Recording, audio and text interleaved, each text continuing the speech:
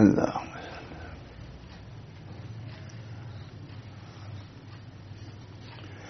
بسم اللہ الرحمن الرحیم نحمدہ ونصلی علی رسول الکریم وعلی آلہ واصحابہ وازواجہ وذریاتہ اجمعین برحمتک یا ارحم الراحمین اما بعد اعوذ باللہ من الشیطان الرجیم بسم اللہ الرحمن الرحیم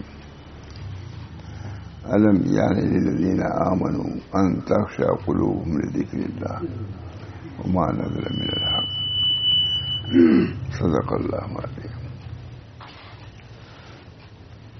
ابھی ذہن میں آیت آئی کہ بس پڑھ لیں انشاءاللہ. اس کے ترجمہ سے اس کی تشریح سے کچھ ضرور دینی علمی قلبی نفع ہوگا.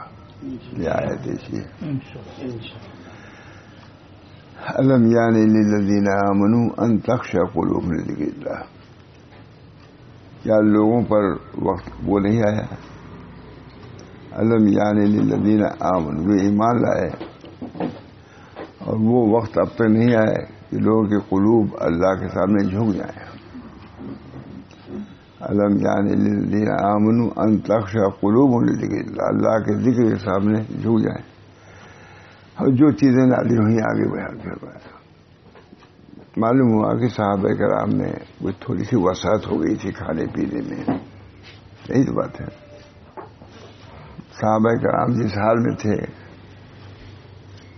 وہ تھوڑی سی وسعت ہو گئی تھی. اللہ تعالیٰ فوراً تبدیل فرمائی کھانے میں پینے میں رہنے سہنے میں. جو صحابہ کا معمول چلا رہا تھا اس میں کچھ وسعت ہو گئی. اللہ تعالیٰ نے فوراً اصلاح پایا پورے مومنین کا. الم یعن للذین آمنوا، کیا لوگوں کے لیے وقت نہیں آیا ہے کہ اللہ کے سامنے جھک جائیں؟ آج اس آیت کو مستحضر رکھنا چاہیے. صحابہ میں کیا ہوا؟ کیا ناچ گانا شروع ہو گیا تھا؟ عیاشی فحاشی شروع ہی نہیں. تھوڑی سی وسعت جو ہوئی اور آنے جانے میں معاملات میں کچھ زیادہ وسعت ہوئی کھانے تو فوراً آ جائیں. الم یعن للذین آمنوا ان تخشع قلوبهم لذکر اللہ. صحابہ پر کیا اثر ہوا ہوگا؟ لرز گئے ہوں گے صحابہ. اب اس کی تشریح دیکھا جائے. اس آیت کو سن کر کے حضرت فضیل بن عیاض نے فوراً توبہ کر دیا. ڈاکو تھے، مشہور ڈاکو تھے، ڈاکوؤں کے سردار تھے. عین ڈاکے میں ڈاکہ سامان رکھا ہوا تھا، ڈاکے کا تقسیم کرنے جا رہے تھے. اتنے کسی قاری نے پڑھ لیا الم یعن، کیا ابھی وقت نہیں آیا کہ لوگوں کے قلوب ڈر جائیں. حضرت فضیل رضی اللہ رحمہ اللہ نے فرمایا آنا وہانا، آ گیا وقت. تقسیم کرنے جا رہے تھے مال کو. جب یہ آیت پڑھی تو فرمایا آنا وہانا، وقت آ گیا. اور اپنے ساتھیوں سے کہا بھائی یہ دیکھو اب میرا دل بدل چکا ہے، میں اب یہ کام نہیں کروں گا. میرا دل بدل. اب لوگ کہتے ہیں کہ واز سے کیا فائدہ ہے؟ ارے ایک آیت کا بہت کوئی فائدہ ہے جب نہ اثر ہو جائے. واز بہت بڑی چیز ہے.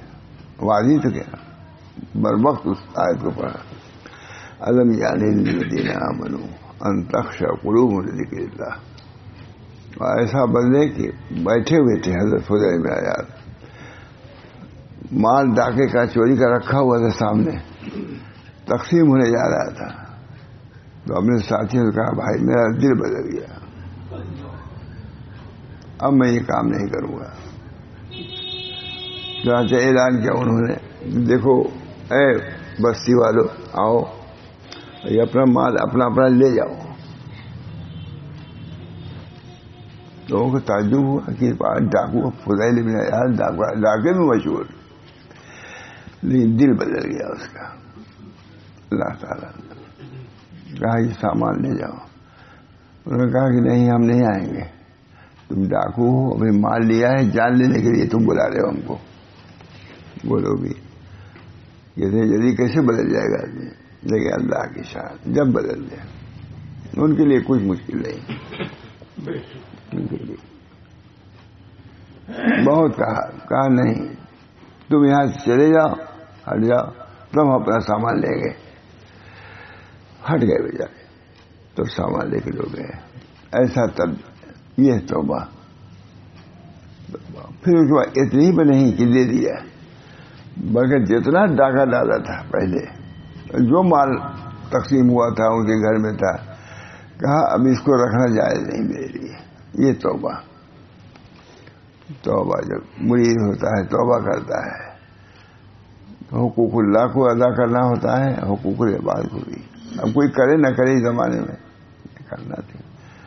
اور وہ لکھا بھی ہے حقوق اللہ کو بھی ادا کریں گے، حقوق العباد کو بھی.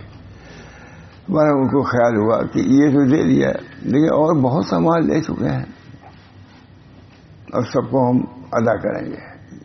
10 سال 20 سال کے اندر جو ڈاکے کا مال تھا اس کو ادا کریں گے. چنانچہ سب کا ادا کیا. مشہور واقعہ ہے، ایک آدھے سنا بھی چکا. ایک یہودی کہاں گئے، کہا بھائی فلاں زمانے میں اتنے 1000 روپے کا ہم نے ڈاکہ ڈال کے لیا تم سے، اب ہمارے پاس کچھ نہیں ہے،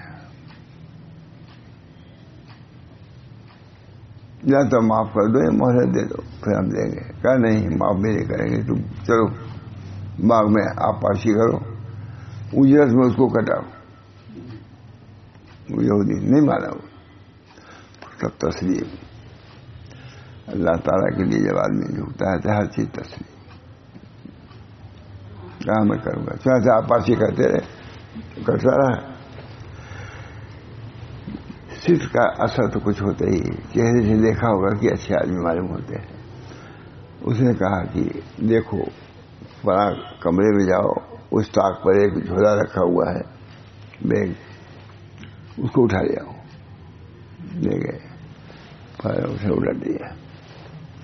تو سونے کے ڈلے تھے اس میں، اور جتنی ضرورت تھی اس میں موجود تھے. اس نے مٹی کے ڈھیرے رکھے تھے، اینٹ پتھر رکھا تھا، اور اس لیے سے رکھا تھا کہ ہم اس نے سنا تھا یہ کہ امت محمدیہ کا آدمی جب توبہ کرتا ہے تو اس کے سامنے مٹی کے ڈھیرے ہاتھ میں آتے ہیں تو سونے کو آتے ہیں. اس کی تصدیق کے لیے اسے کہے کہ سچا ہے کہ نہیں. دیکھا ڈرے اور مسلمان ہو گئے. اشہد اللہ الہ الا اللہ اشہد ان محمد رسول اللہ. کہا اب میں تمہاری خدمت کروں گا. اللہ تعالیٰ نے اتنی بڑی کرامت دکھلائی. الم یعن للذین آمنوا، اس آیت نے بھجو کے رکھ دیا ان کو. ہم بھی اس آیت کو پڑھتے ہیں، تھوڑی تھوڑی دیر میں اپنے طریق کو بدل دیتے ہیں، اپنے معیار کو بدل دیتے ہیں. نہ دیکھو، دیکھنے سے کیا ہوگا، دوسروں کے دی چاہے گا. اس میں بہت زیادہ مالداروں کی صحبت سے بچنے کے لیے کہا گیا ہے، کیونکہ لازمی چیز ہے کہ تمہارے دل میں اس سے بڑھنے کا اندیشہ وہ ہوگا، خیال ہوگا. صحبت نیک. اللہ تعالیٰ ہم سب لوگوں کو طریق پر گامزن رکھے. بہت بڑی بات ہے. اعتدال منع نہیں ہے، لیکن اعتدال تو نہیں چاہیے. فرما رہے ہیں بہت سے صحابہ بہت بڑے مالدار ہوئے ہیں، لیکن مالداری میں بھی دین پر قائم رہے. وہی سنا رہا ہوں میں.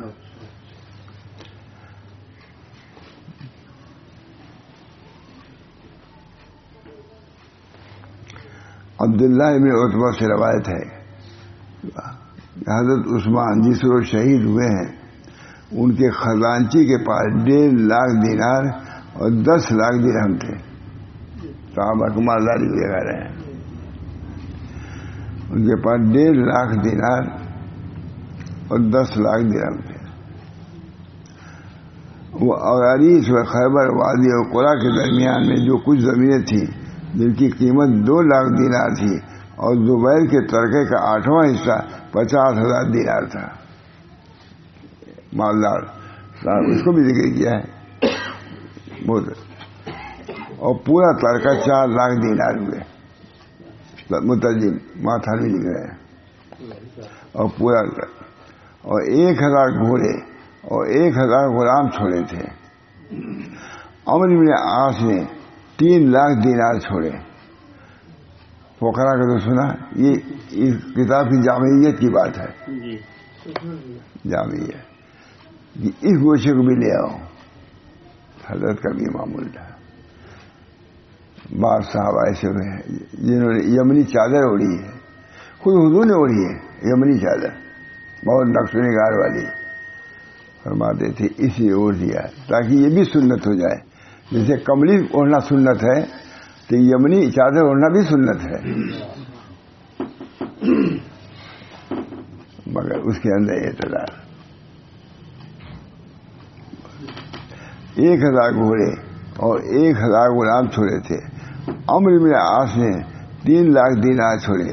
عبدالرحمن میں عوف کا غنیم ہونا اتنا مشہور ہے کہ ذکر کرنے کی ضرورت نہیں. کتنے بڑے آدمی تھے.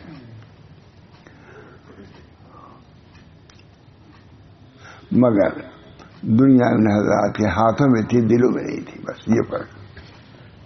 سب کچھ دنیا میں. مگر یہ لکھ رہے ہیں شیخ لکھ رہے ہیں صادق. اور دنیا ان کے ان حضرات کے ہاتھوں میں تھی, دلوں میں نہ تھی. جب نہ ملی تھی صبر کیا. جب نہ ملی تھی صبر کیا. جب ملی تو شکر کیا. یہ محاکمہ. اب تم دیکھو کتنا صبر کیا اور کتنا شکر کیا. ایک دعا ہے کہ اللہ آپ نے ہم کو بہت نعمتیں دی مگر ہم نے شکر ادا نہیں کیا. اور اللہ آپ ہمارے پاس مصیبتیں بھی آئی لیکن ہم نے صبر نہیں کیا. یہ تحدیث ہے, یاد ہے, ہم نے شکر نہیں کیا. صحابہ کی شان یہ تھی. ملا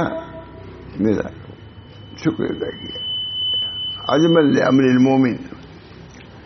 مومن کا عجیب حال ہے. اذا اصابت ہو ذرہ, جب اس کو ذرہ پہنچتی ہے تو صبر کرتا ہے تو اجر دیا جاتا ہے. جب اس کو کوئی نعمت دی جاتی ہے سرہ تو شکر ادا کرتا ہے. اس میں بھی ثواب دیا جاتا ہے. خود حضور صلی اللہ علیہ وسلم فرما رہے ہیں عجباً لامر المومن. مومن کا عجیب حال ہے. جب اس کو مصیبت آئی تو صبر کیا سبھی اجر دیا جائے گا. اور مسرت کی بات آئی خوش ہوا شکر کیا اس پر بھی اجر دیا جائے گا. بس اللہ تعالیٰ نے ہمارے دین کو کامل بنایا ہے. نبی اکرم صلی اللہ علیہ وسلم کی تعلیمات مکمل. ایک طرف نہیں, سب کا حق, سب کے اندر اعتدال. میں تھی صبر نہ ملی. صحابہ کا حال بتایا گیا. کہتے ہیں دنیا ان حضرات کے ہاتھوں میں تھی, دلوں میں نہ تھی. فرماتے ہیں حضرت سید عبد القادر المال فی الصندوق یجوز, المال فی الید یجوز وفی القلب لا یجوز. سید عبد القادر مال ہاتھ میں ہو جائز ہے, تمہارے صندوق میں ہے جائز ہے, بینک میں ہو جائز ہے, دل میں رکھا جائز ہے. آپ در کشتی حالانکہ کشتی عرص آپ در کشتی ہے, وہ کشتی درزے رہے آپ پوچھتی عرص. کشتی کے اندر اگر پانی آ جائے تو ہلاکت ہے, لیکن کشتی کے نیچے پانی رہے تو اس کے نجات کا سبب ہے. خشکی میں کشتی تو نہیں چلے گی. آپ در کشتی معلوم وہی فرما رہے ہیں. وہ حضرت عبد القادر جیلانی کو وہی بتاتا ہے مال در ید یجوز فی القلب یجوز لا یجوز فی الجیب یجوز. اب میں کہتا ہوں صندوق اور بینک یجوز, صندوق کا لفظ ہے. لیکن بینک کا لفظ نہیں ہوگا اس میں، ایمان بڑھا دیتا ہوں. لیکن کیا ہے مجھ سے جتنا مال آ رہا ہے عیاشی بڑھ رہی ہے، شادی بیاہ میں خرچ بے انتہا ہو رہا ہے، سب چیزیں اللہ کے ہاں گرفت کی ہے. اللہ میاں صحابہ نے تھوڑی سی چوک ہوئی حضور کے آج 3 دن ہو گئی، وسعت بھی دیکھا ہے، وسعت بھی ہے، لیکن دل تو آپ کو وہی رکھنا ہوگا جو صحابہ کا تھا، تعلیم تو وہی لینی ہوگی جو صحابہ کی تھی. وہ ہمارے لیے اسوہ ہے. فرماتے ہیں حضرت عبداللہ بن مسعود، بہت بڑے حضرت انہیں کا ہے عبداللہ عمر کا، کہ اگر تم کو کوئی طریقہ لینا ہو کہ کس طریقے میں چلے تو اپنے پہلے والا کو لو، یعنی صحابہ کو لو، صحابہ کے طریقے پہ لو. مصیبت آئی صبر کیا، نعمت آئی. یہودیوں نے کہیں ظاہر کر دیا موسیٰ علیہ السلام پر، لیکن نبی صلی اللہ علیہ وسلم کے اصحاب سے کہیں ثابت نہیں ہے کہ انہوں نے مجھ سے ہوئے کہا کہ آپ نے کہاں پتا دیا ہم کو. انہوں نے یہ کہہ دیا تھا ہماری یتیم اسلام. یہودیوں نے یہ کہا کہ آپ نہیں آئے تھے تبھی مصیبت میں، آپ آئے تبھی مصیبت میں ہم لوگ ہیں. لیکن امت محمدیہ کے افراد سے ثابت نہیں ہے. الحمدللہ کہ ہم آپ کے دین کو چھوڑ کہیں ہے. بدر کا واقعہ ہوا، کتنے قتل ہوئے، کتنے کسی مدنی نے کہا کہ کیا ہم لوگ گئے تھے اس لیے تاکہ ایسے عشت آپ پھنسے ہم لوگ. بلکہ بار بار بھی یہی کہتے تھے یا رسول اللہ ہم نے آپ کو بیل کیا ہے مکرہ میں بھی اور منشت میں بھی، ناگوار چیز اس کو بھی ہم گوارا کریں گے. آپ کہیں گے سمندر میں کودا، ہم اس میں ہم کود جائیں گے. یہ صحابہ ہمارے، اللہ تعالیٰ ہم سب کو صحابہ کے طریق پر رہنے کی. کیا ہے دنیا دیکھیے، جتنے بڑے عقل مند اسی بیوقوف ملی ہے دنیا، کچھ سمجھ نہیں. ہم کو تو خزر باغ والا پھاٹک گیا تو وہ ٹوٹ گیا، جب یہ قصہ بیان کرتے وہی یاد آیا تھا. یہ پھاٹک جو تھے شہر پناہ کراتے تھے، یہ بند ہو جاتا تھا رات میں، صبح کھول دیا جاتا تھا. ایک میں تو آئے ایک صاحب بزرگ آئے بمروڑی کی طرف سے، پھاٹک بند. کہیں پھاٹک کیوں بند ہو گیا دوپہر میں؟ کہا بادشاہ کا باز اڑ غائب ہو گیا ہے، پھاٹک بند کر دیا کہ نکلنے نہ پائے کوئی. کہا بزرگ نے کہا بیوقوفوں کو آب حکومت دیا ہے، کیا باز چڑیا جو ہے پھاٹک محتاج ہے، وہ تو اوپر سے اڑ گیا. ایسے ایسے لوگوں کو دے دیا، ہم لوگوں کو جوتی تک نہیں، یہ بھی کر دیا. اللہ تعالیٰ تحصیل ہم کہو تو بدل دوں. تمہاری معرفت دنیا تو ایسی بیوقوفوں کے پاس ہے، دنیا تو ایسی بیوقوفوں کے پاس ہے. بدل دو بس چھدے میں گر گئے. اس معرفت کو کسی قیمتوں میں دے نہیں سکتا. اب مسلمانوں کو تو قدر بھی ہونی چاہیے اپنے ایمان کی. الحمدللہ ہمیں ایمان ہے، اس حالت میں بھی ہمیں مومن ہیں. یہ صحابہ کا ایمان. اللہ تعالی ہم سب لوگوں کو ایمان پر ثابت قدم رکھے، صحابہ کی سنت پر قائم رکھے. مال ہو سب شکر کرو اعتدال کے ساتھ. ایک آدمی آیا معاشرتی صاحب ملا، ہم لوگ پا دیا، بہت مالدار. ہم لوگ گئے اس کے گھر بھی گئے، مالی مال معلوم ہوتا تھا. کہا کہ ہمارا ابھی کوئی بگڑ گیا، ایک دم مفلس ہو گیا. آیا ہماری کیا بات ہوئی، ہماری کیا بات ہوئی کہ میں یہ سب بگڑ گیا معاشرتی صاحب. تو اس سے کچھ دن پہلے میں نے دیکھا تھا اس کی بارات شادی کی آئی تھی اسی جگہ، ہماری کئی بارات اسی کی، اتنے باجی اتنے باغ. دوسرا آدمی رہا کہہ دیتا دل میں تو آیا، میں نے کہا اس کی وجہ سے گئی تمہاری. ایک لڑکا تھا وہ مار گیا، سب زیادہ بگڑی. ہم وہاں صدیق صاحب سے دعا کیے، صدیق صاحب روک رہے کیا معصیت کی اللہ تعالیٰ انتقام لے کر کوئی روک نہیں سکتا. سب اس سے بھی ڈر جاتے ہیں جب اللہ کے لوگ معصیت اللہ کی نافرمانی کو نہ بھڑکاؤ. جہاں آگ ہے. تو مجھے وہ واقعہ یاد آتا تھا. اللہ تعالیٰ ہم سب لوگوں کو عافیت دے اور اعتدال دے. توسط امتن وسطن. ہماری امت کیا ہے؟ وسط ہے, درمیانی ہے کہ نہیں؟ امتن وسطن. ہر چیز میں وسط ہے. شادی بیاہ میں بھی وسط ہے, ہر چیز. اور وہ عبادت میں بھی وسط ہے. حضور نے منع کیا زیادہ اپنے اوپر بار نہ ڈالو. بعض صحابہ نے کہا کہ نہیں ہم ایسے ہی چلیں گے. اخیر وقت میں جب نہیں بتایا کاش کہ میں حضور کی رخصت کو قبول کر لیے ہوتا ہے کہ نہیں. یہ ہے امت الوسط. ہر وقت توسط کا خیال. اللہ ہم سب کو باقی رکھے.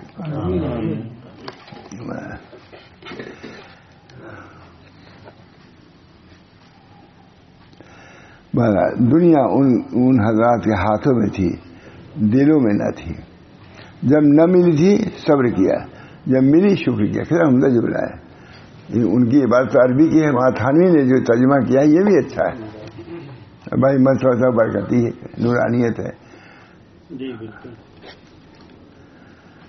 اللہ تعالیٰ نے ابتدائے امر میں ان کو فاقے میں مبتلا فرمایا, یہاں تک کہ ان کے انوار کمال کو پہنچ گئے. فاقے میں فاقہ جتنا فاقہ اتنی نور ان کا بڑھ رہا تھا.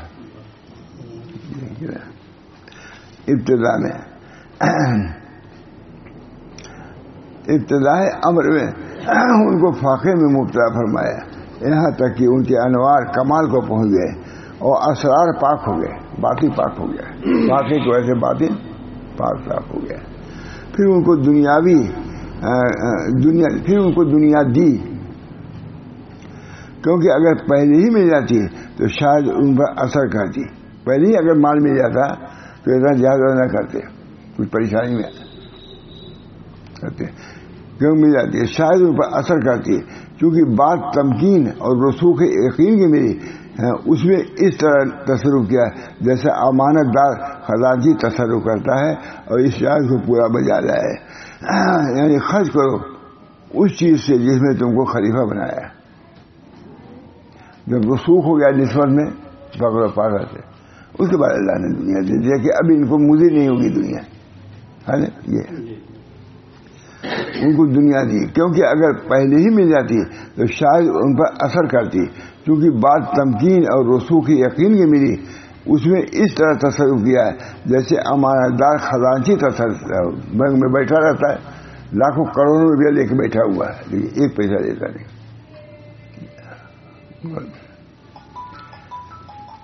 اور اس شاید کو بجا لائے وہ عام کو مما جانا, یعنی خرچ کرو اس چیز سے جس میں تم خلیفہ کیے. خرچ کرو, خلیفہ ہو تمہیں, لیکن اعتدال کے ساتھ. حاصل یہ کہ مالکانہ تصرف, صحابہ کرام مال ملتا تھا مالکانہ تصرف نہ کرتے تھے بلکہ چاکرانہ کرتے تھے. ملازم ہوتا ہے ہم کو, جیسے بینک والا سمجھتا ہے کہ ہم مالک نہیں ہیں, ہم چاکر نوکر ہیں. پورے مسلمانوں کو جو مال اللہ نے دیا ہے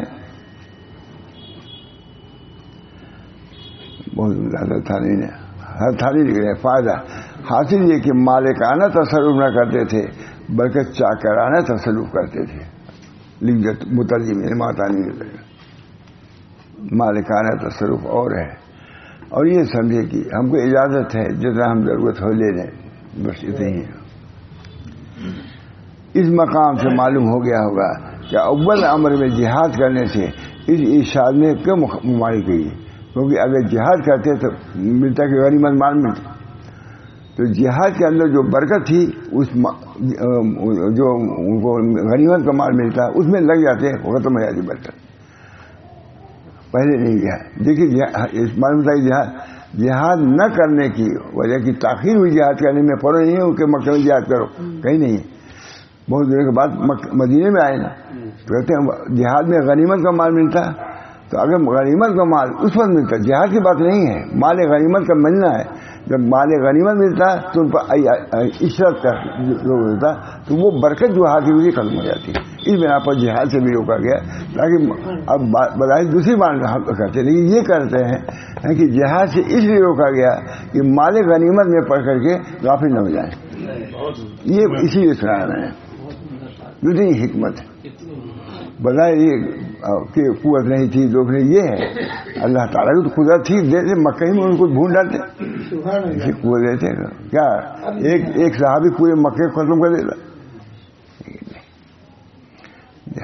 بہت حکمت اسی پر سنا ہے کہ جہاد جو منع تھا، بہت دنوں کے بعد جہاد مکے میں 13 سال تک تو ماری کھاتے رہے صحابہ، اذیت برداشت کرتے رہے، آگ پر سلائے گئے، اوپر پتھر رکھ دیا گیا، سب کیا، سب برداشت، کیونکہ ان کی اصلاح کرنی تھی. اس وقت اگر جہاد کرتے تو مال ملتا اور مال سے غفلت ہو سکتی تھی، اس بنا پر روک دیا. یہ ایک خاص بات ہے. یہ اس مقام سے معلوم ہو گیا کہ اول امر میں جہاد کرنے سے اس آدمی کیوں ممانعت فرما دی گئی. وعفو، یعنی معاف کرو، تم کو ابھی یہی کرنا ہے، جہاد نہیں کرنا ہے. وعفو وصفحو حتی یاتی اللہ بامرہ، یعنی معاف کرو، درگزر کرو یہاں تک کہ اللہ تعالیٰ اپنا حکم بھیجے. جہاد کا حکم ہے تب جہاد کرنا ہے، ابھی تو معافی کرو، جتنی تکلیف سے معاف کرو. لہٰذا تو مکہ میں ظلم کیا، حضور پر ظلم کیا. ہم وہ صدیق کی داڑھی نوچ دیتے تھے، حضور کے اوپر اجڑی ڈال دیا. یہ نہیں وہ سرکار جہاد کرو، برداشت کرو، یعنی معاف کرو اور درگزر کرو یہاں تک کہ اللہ تعالیٰ اپنا حکم بھیجے. وجہ یہ کہ اگر ابتدائی اسلام میں جہاد کی اجازت ہوتی تو شاید بعض نو مسلموں کو جو اجازت ملتی تو اپنا ذاتی بدلہ لینے لگتے اور خرابی نیت کی نو مسلم ہوتے اور کسی سے دشمنی ہے تو اس کو مارتے، کہا اچھا موقع مل گیا ان کو، تو یہ اللہ کے لیے نہ ہوتا. کیونکہ جب نو مسلم ان کو بھی مجاہدے کی ضرورت تھی کہ نو مسلموں کے اندر اخلاص آ جائے اور جو کام کریں اللہ کے لیے کریں. اگر ابتدا میں ان کو قوت دے دی جاتی تو جتنے ان کے دشمن سب کو جیسے اب ہے حکومت. حضرت وجہ یہ کہ اگر ابتدائی اسلام میں جہاد کی اجازت ہوتی تو شاید بعض نو مسلموں کو جو اجازت میں نو مسلموں کو اجازت ملتی تو اپنا ذاتی بدلہ لینے لگتے اور خرابی نیت کی خبر بھی نہ ہوتی.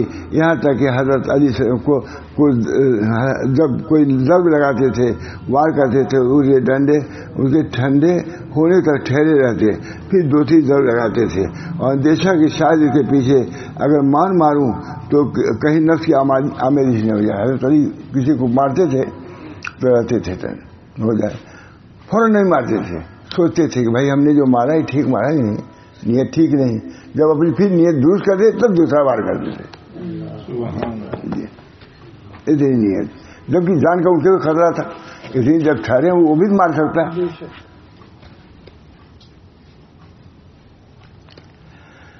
تو اس کے ٹھنڈے ہونے تک ٹھہرے رہتے، پھر 2-3 ضرب لگاتے تھے اس اندیشے سے کہ شاید اس کے پیچھے اگر ماروں تو کہیں نفس کی آمیزش نہ ہو جائے. پھر سوچتے تھے ماروں گی نہ ماروں، نیت ٹھیک ہے کہ نہیں. اس کا باعث یہ تھا کہ اپنے نفس کے چھپے ہوئے دھوکوں کو پہچانتے تھے، نفس کی کیا مکاریاں ہیں وہ پہچانتے تھے. ہم نفس کہاں ہے، جو چاہے جی میں کرو. یہ صحابہ کا طریق تھا اور صحابہ کا یہ سلوک تھا اور صحابہ کا یہ تصوف تھا. اس کا باعث یہ تھا کہ آپ نفس کے چھپے ہوئے بھیدوں کو پہچانتے تھے اور بڑی حفاظت صحابہ کو دلوں کی تھی. اور بڑی حفاظت صحابہ کو دلوں کے دل محفوظ رکھو، بڑی اچھی بات ہے. بڑی حفاظت صحابہ کو دلوں، اور کوئی جان چلی جائے لیکن دل نہ بگڑے، بدنیتی نہ آنے پائے کہ جان بھی چلے گی اور اللہ کے دو رنگ بھیج دیے، تم تو دنیا کے لیے سب کچھ کر رہے تھے. اور اپنے اعمال کو خالص کرنے کی اور اندیشہ کرنے حفاظت دلوں کی تھی، اپنے اعمال کو خالص کرنے کی تھی. ہمارے اعمال خالص رہیں للہ. اور اندیشہ ناک رہتے تھے کہ ان کے عمل میں ایسی چیز نہ مل جائے جس سے رضا مولا مقصود نہ ہو. پر دنیا صحابہ کے ہاتھوں میں تھی، پر دنیا صحابہ کے ہاتھوں میں تھی، دلوں میں نہ تھی، کیونکہ انہوں نے اصلاح کیا تھا. یا کوئی ان کو چاہ پلاتا تھا صبح لے جا کر کے. وہاں تو اس نے شعبہ میں تعلیم میں ڈھونک دیا تھا 7 سال تک. صحابہ کے ہاتھ میں نہ تھی، نہ دلوں میں. اور دلیل اس کی یہ ہے کہ صحابہ کرام دنیا سے علیحدہ رہتے تھے اور دوسروں کو اپنے نفس میں مقدم رکھتے تھے. دنیا آئی کھانا اپنا کھانا بس دوسری حیات دنیا کہتے ہیں. وَيُطْعِمُونَ الطَّعَامَ عَلَىٰ حُبِّهِ مِسْكِينًا یتیما واسیرا. باوجود ضرورت کے خود کھانا نہیں کھاتے، مہمانوں کو حضور کھلا دیتے. وَيُطْعِمُونَ الطَّعَامَ عَلَىٰ حُبِّهِ مِسْكِينًا یتیما واسیرا ہے. حق تعالیٰ کی شان میں فرماتے ہیں وَيُؤْثِرُونَ، ان کی شان میں اللہ تعالیٰ خود فرماتے ہیں وَيُؤْثِرُونَ عَلَىٰ أَنفُسِهِمْ وَلَوْ كَانَ بِهِمْ خَصَاصَةٌ. جیسے خود انتہائی فاقہ میں رہتے تھے، لیکن اپنے خود اللہ تعالیٰ صحابہ کی تعریف کر رہے ہیں. وَيُؤْثِرُونَ عَلَىٰ أَنفُسِهِمْ وَلَوْ كَانَ بِهِمْ خَصَاصَةٌ، یعنی اوروں کو اپنی ذات پر مقدم رکھتے تھے اگرچہ خود ان پر فاقہ ہوتا تھا. یہ تھی صحابہ کا تصوف. صحابہ کا تصوف یہ تھا. یہاں تک کہ کسی صحابی کے پاس ایک بکری کی سری ہدیہ آتی، فرمایا فلاں شخص مجھ سے زیادہ مستحق ہے، مستحق دے دو. سری آتی وہی بکری کی، دوسرے دے دو، میرے پاس تو کچھ ہے یا نہیں ہے، دے دو اس کو. فرمایا فلاں شخص مجھ سے زیادہ مستحق ہے. ان بزرگ نے اور کسی کا نام بتایا، انہوں نے اور کا نام لے دیا.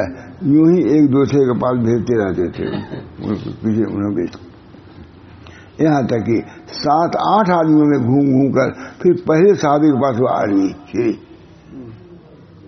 جب ان کو دے دو، ان کو دے دو. کہا مجھ کو کیا کرے فلاں وہ زیادہ محتاج ہے. ہوتے ہوتے پھر انہیں کے پاس آ گئی. یہ تو بہت پانی کا بھی آ گیا. اور اس کے کافی اور اس کی کافی دلیل ہے حضرت عمر کا نصف مال سے علیحدہ ہو جانا، ابو بکر کا کل مال سے علیحدہ ہو جانا، عبدالرحمن عوف کا 700 اونٹ لدائے دے دینا، حضرت عثمان کا جیش تبوک کے لیے سامان کر دینا، اور بہت سے عمدہ کام اور اچھے حالات ان کے منقول ہیں. مال تو تھا لیکن یہ بھی تو تھا. تم کیا کرتے ہو؟ صحابہ کے خرچ مال تھا تو یہ کیا انہوں نے، نہیں خالی گن کے رکھنا نہیں. کنواں تھا یہودی کا تھا، حضرت عثمان نے خرید کے ارے معلوم اس سے بات کی نہیں، کتنا کیا اس کا تصور بھی نہیں کر سکتا کوئی. حضرت ابو بکر نے کل مال خرچ دے دیا، حضرت عمر نے آدھا. فلاں مال تھا لیکن اللہ کے لیے تھا، اللہ کے رضا کے لیے تھا، اپنے عیش و عشرت کے لیے نہیں تھا. مہاراج حضرت عثمان کا جیش تبوک کے لیے سامان کر دینا اور بہت سے عمدہ کام اور اچھے حالات ان کے منقول ہیں. دوسری آیت ہے رجال صدقوا ما عاهدوا اللہ علیہ. اس میں اللہ تعالیٰ نے ان کے پوشیدہ صدق کی خبر دی. یہ سب سچے لوگ ہیں جن پر سوائے اللہ تعالیٰ کے کوئی مطلع نہیں ہو سکتا. دیتے تھے مال لیکن نیت بہتر سے بہتر رکھتے تھے. اور یہ بہت بڑی تعریف اور فخر کی بات ہے، کیونکہ ظاہر افعال میں باعتبار علم مخلوق کے کبھی حالات مشتبہ ہوتے ہیں. ان آیات سے ان کے ظاہر اور باطن کا تذکیہ ہوتا ہے. بتاتے کہ اللہ تعالیٰ نے تعریف کیا اور ان کے محامد و مفاہیم ثابت ہوتے ہیں. اس سے معلوم ہوا کہ تدبیر دنیا دو قسم پر ہے، ایک تدبیر دنیا کے واسطے، ایک تدبیر دنیا کے واسطے. کیونکہ تقدیر کی ہے نا، اب تدبیر پہ لے آ رہے ہیں کہ تدبیر کی دو قسم. یہ جائز ہے وہ تدبیر جو دنیا کے واسطے ہو دو قسم، ایک تدبیر دنیا کی واسطے دنیا کے تدبیر کر رہا ہے لیکن دنیا ہی کے لیے کر رہا ہے، جیسا دور افتادہ اہل غفلت کا حال ہے، اور دوسری تدبیر دنیا کے واسطے دنیا اور دوسری تدبیر دنیا کی واسطے آخرت کے، اردو ماتھانوی کی، سمجھ گئے؟ اب آج بتلا دیں اپنا، ہم لوگ کہتے تھانی روح المعانی پڑھاتے تھے اور بیان قرآن پڑھاتے تھے، میں پڑھتا تھا، روح المعانی پڑھ لیتا تھا، بیان قرآن ضرور بات پڑھ جاتی، اردو ہی نہیں آتے تم کو،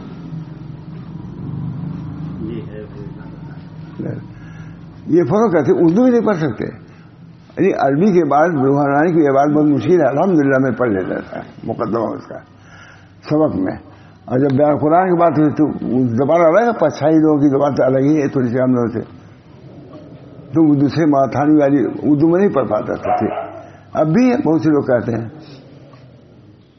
اپنا نقص ظاہر کر دیا ہم نے کہ ہم کو اردو بھی نہیں آتی،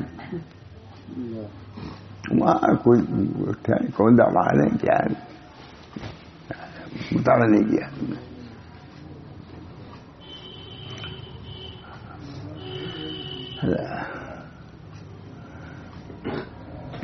دوسری تدبیر دنیا کے واسطے آخرت کے، جیسا صحابہ کرام اور سلف صالحین کا حال تھا، اور اس کی دلیل حضرت عمر کا ارشاد ہے، نماز میں اپنے لشکر کا سامان درست کرتا ہوں، نماز میں، لیکن چونکہ اللہ کے لیے تھا جائے، کیونکہ حضرت عمر کی تدبیر معائنہ حضوری کی حالت میں تھی، کیونکہ حضرت عمر کی تدبیر معائنہ اور حضوری کی حالت میں تھی، تو وہ تدبیر اللہ کے واسطے تھی، اس لیے نماز فاسد نہیں ہوتی تھی، نہ کمال میں نقصان آتا تھا نماز میں۔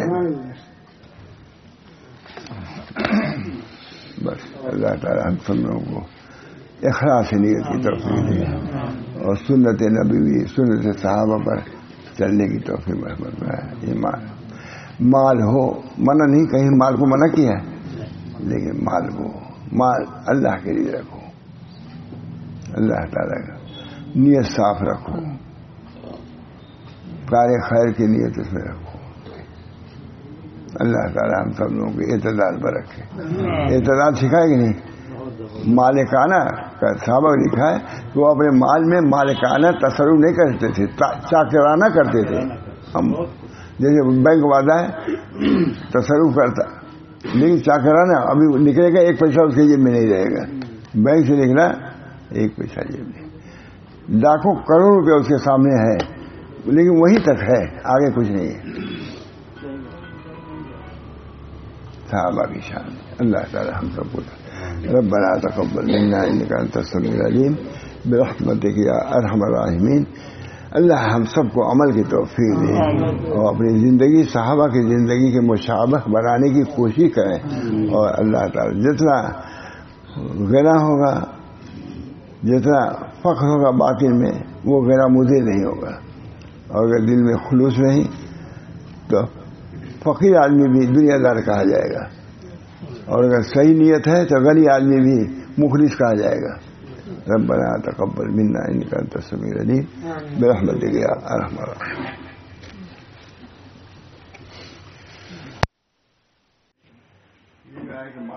صحابی تھے،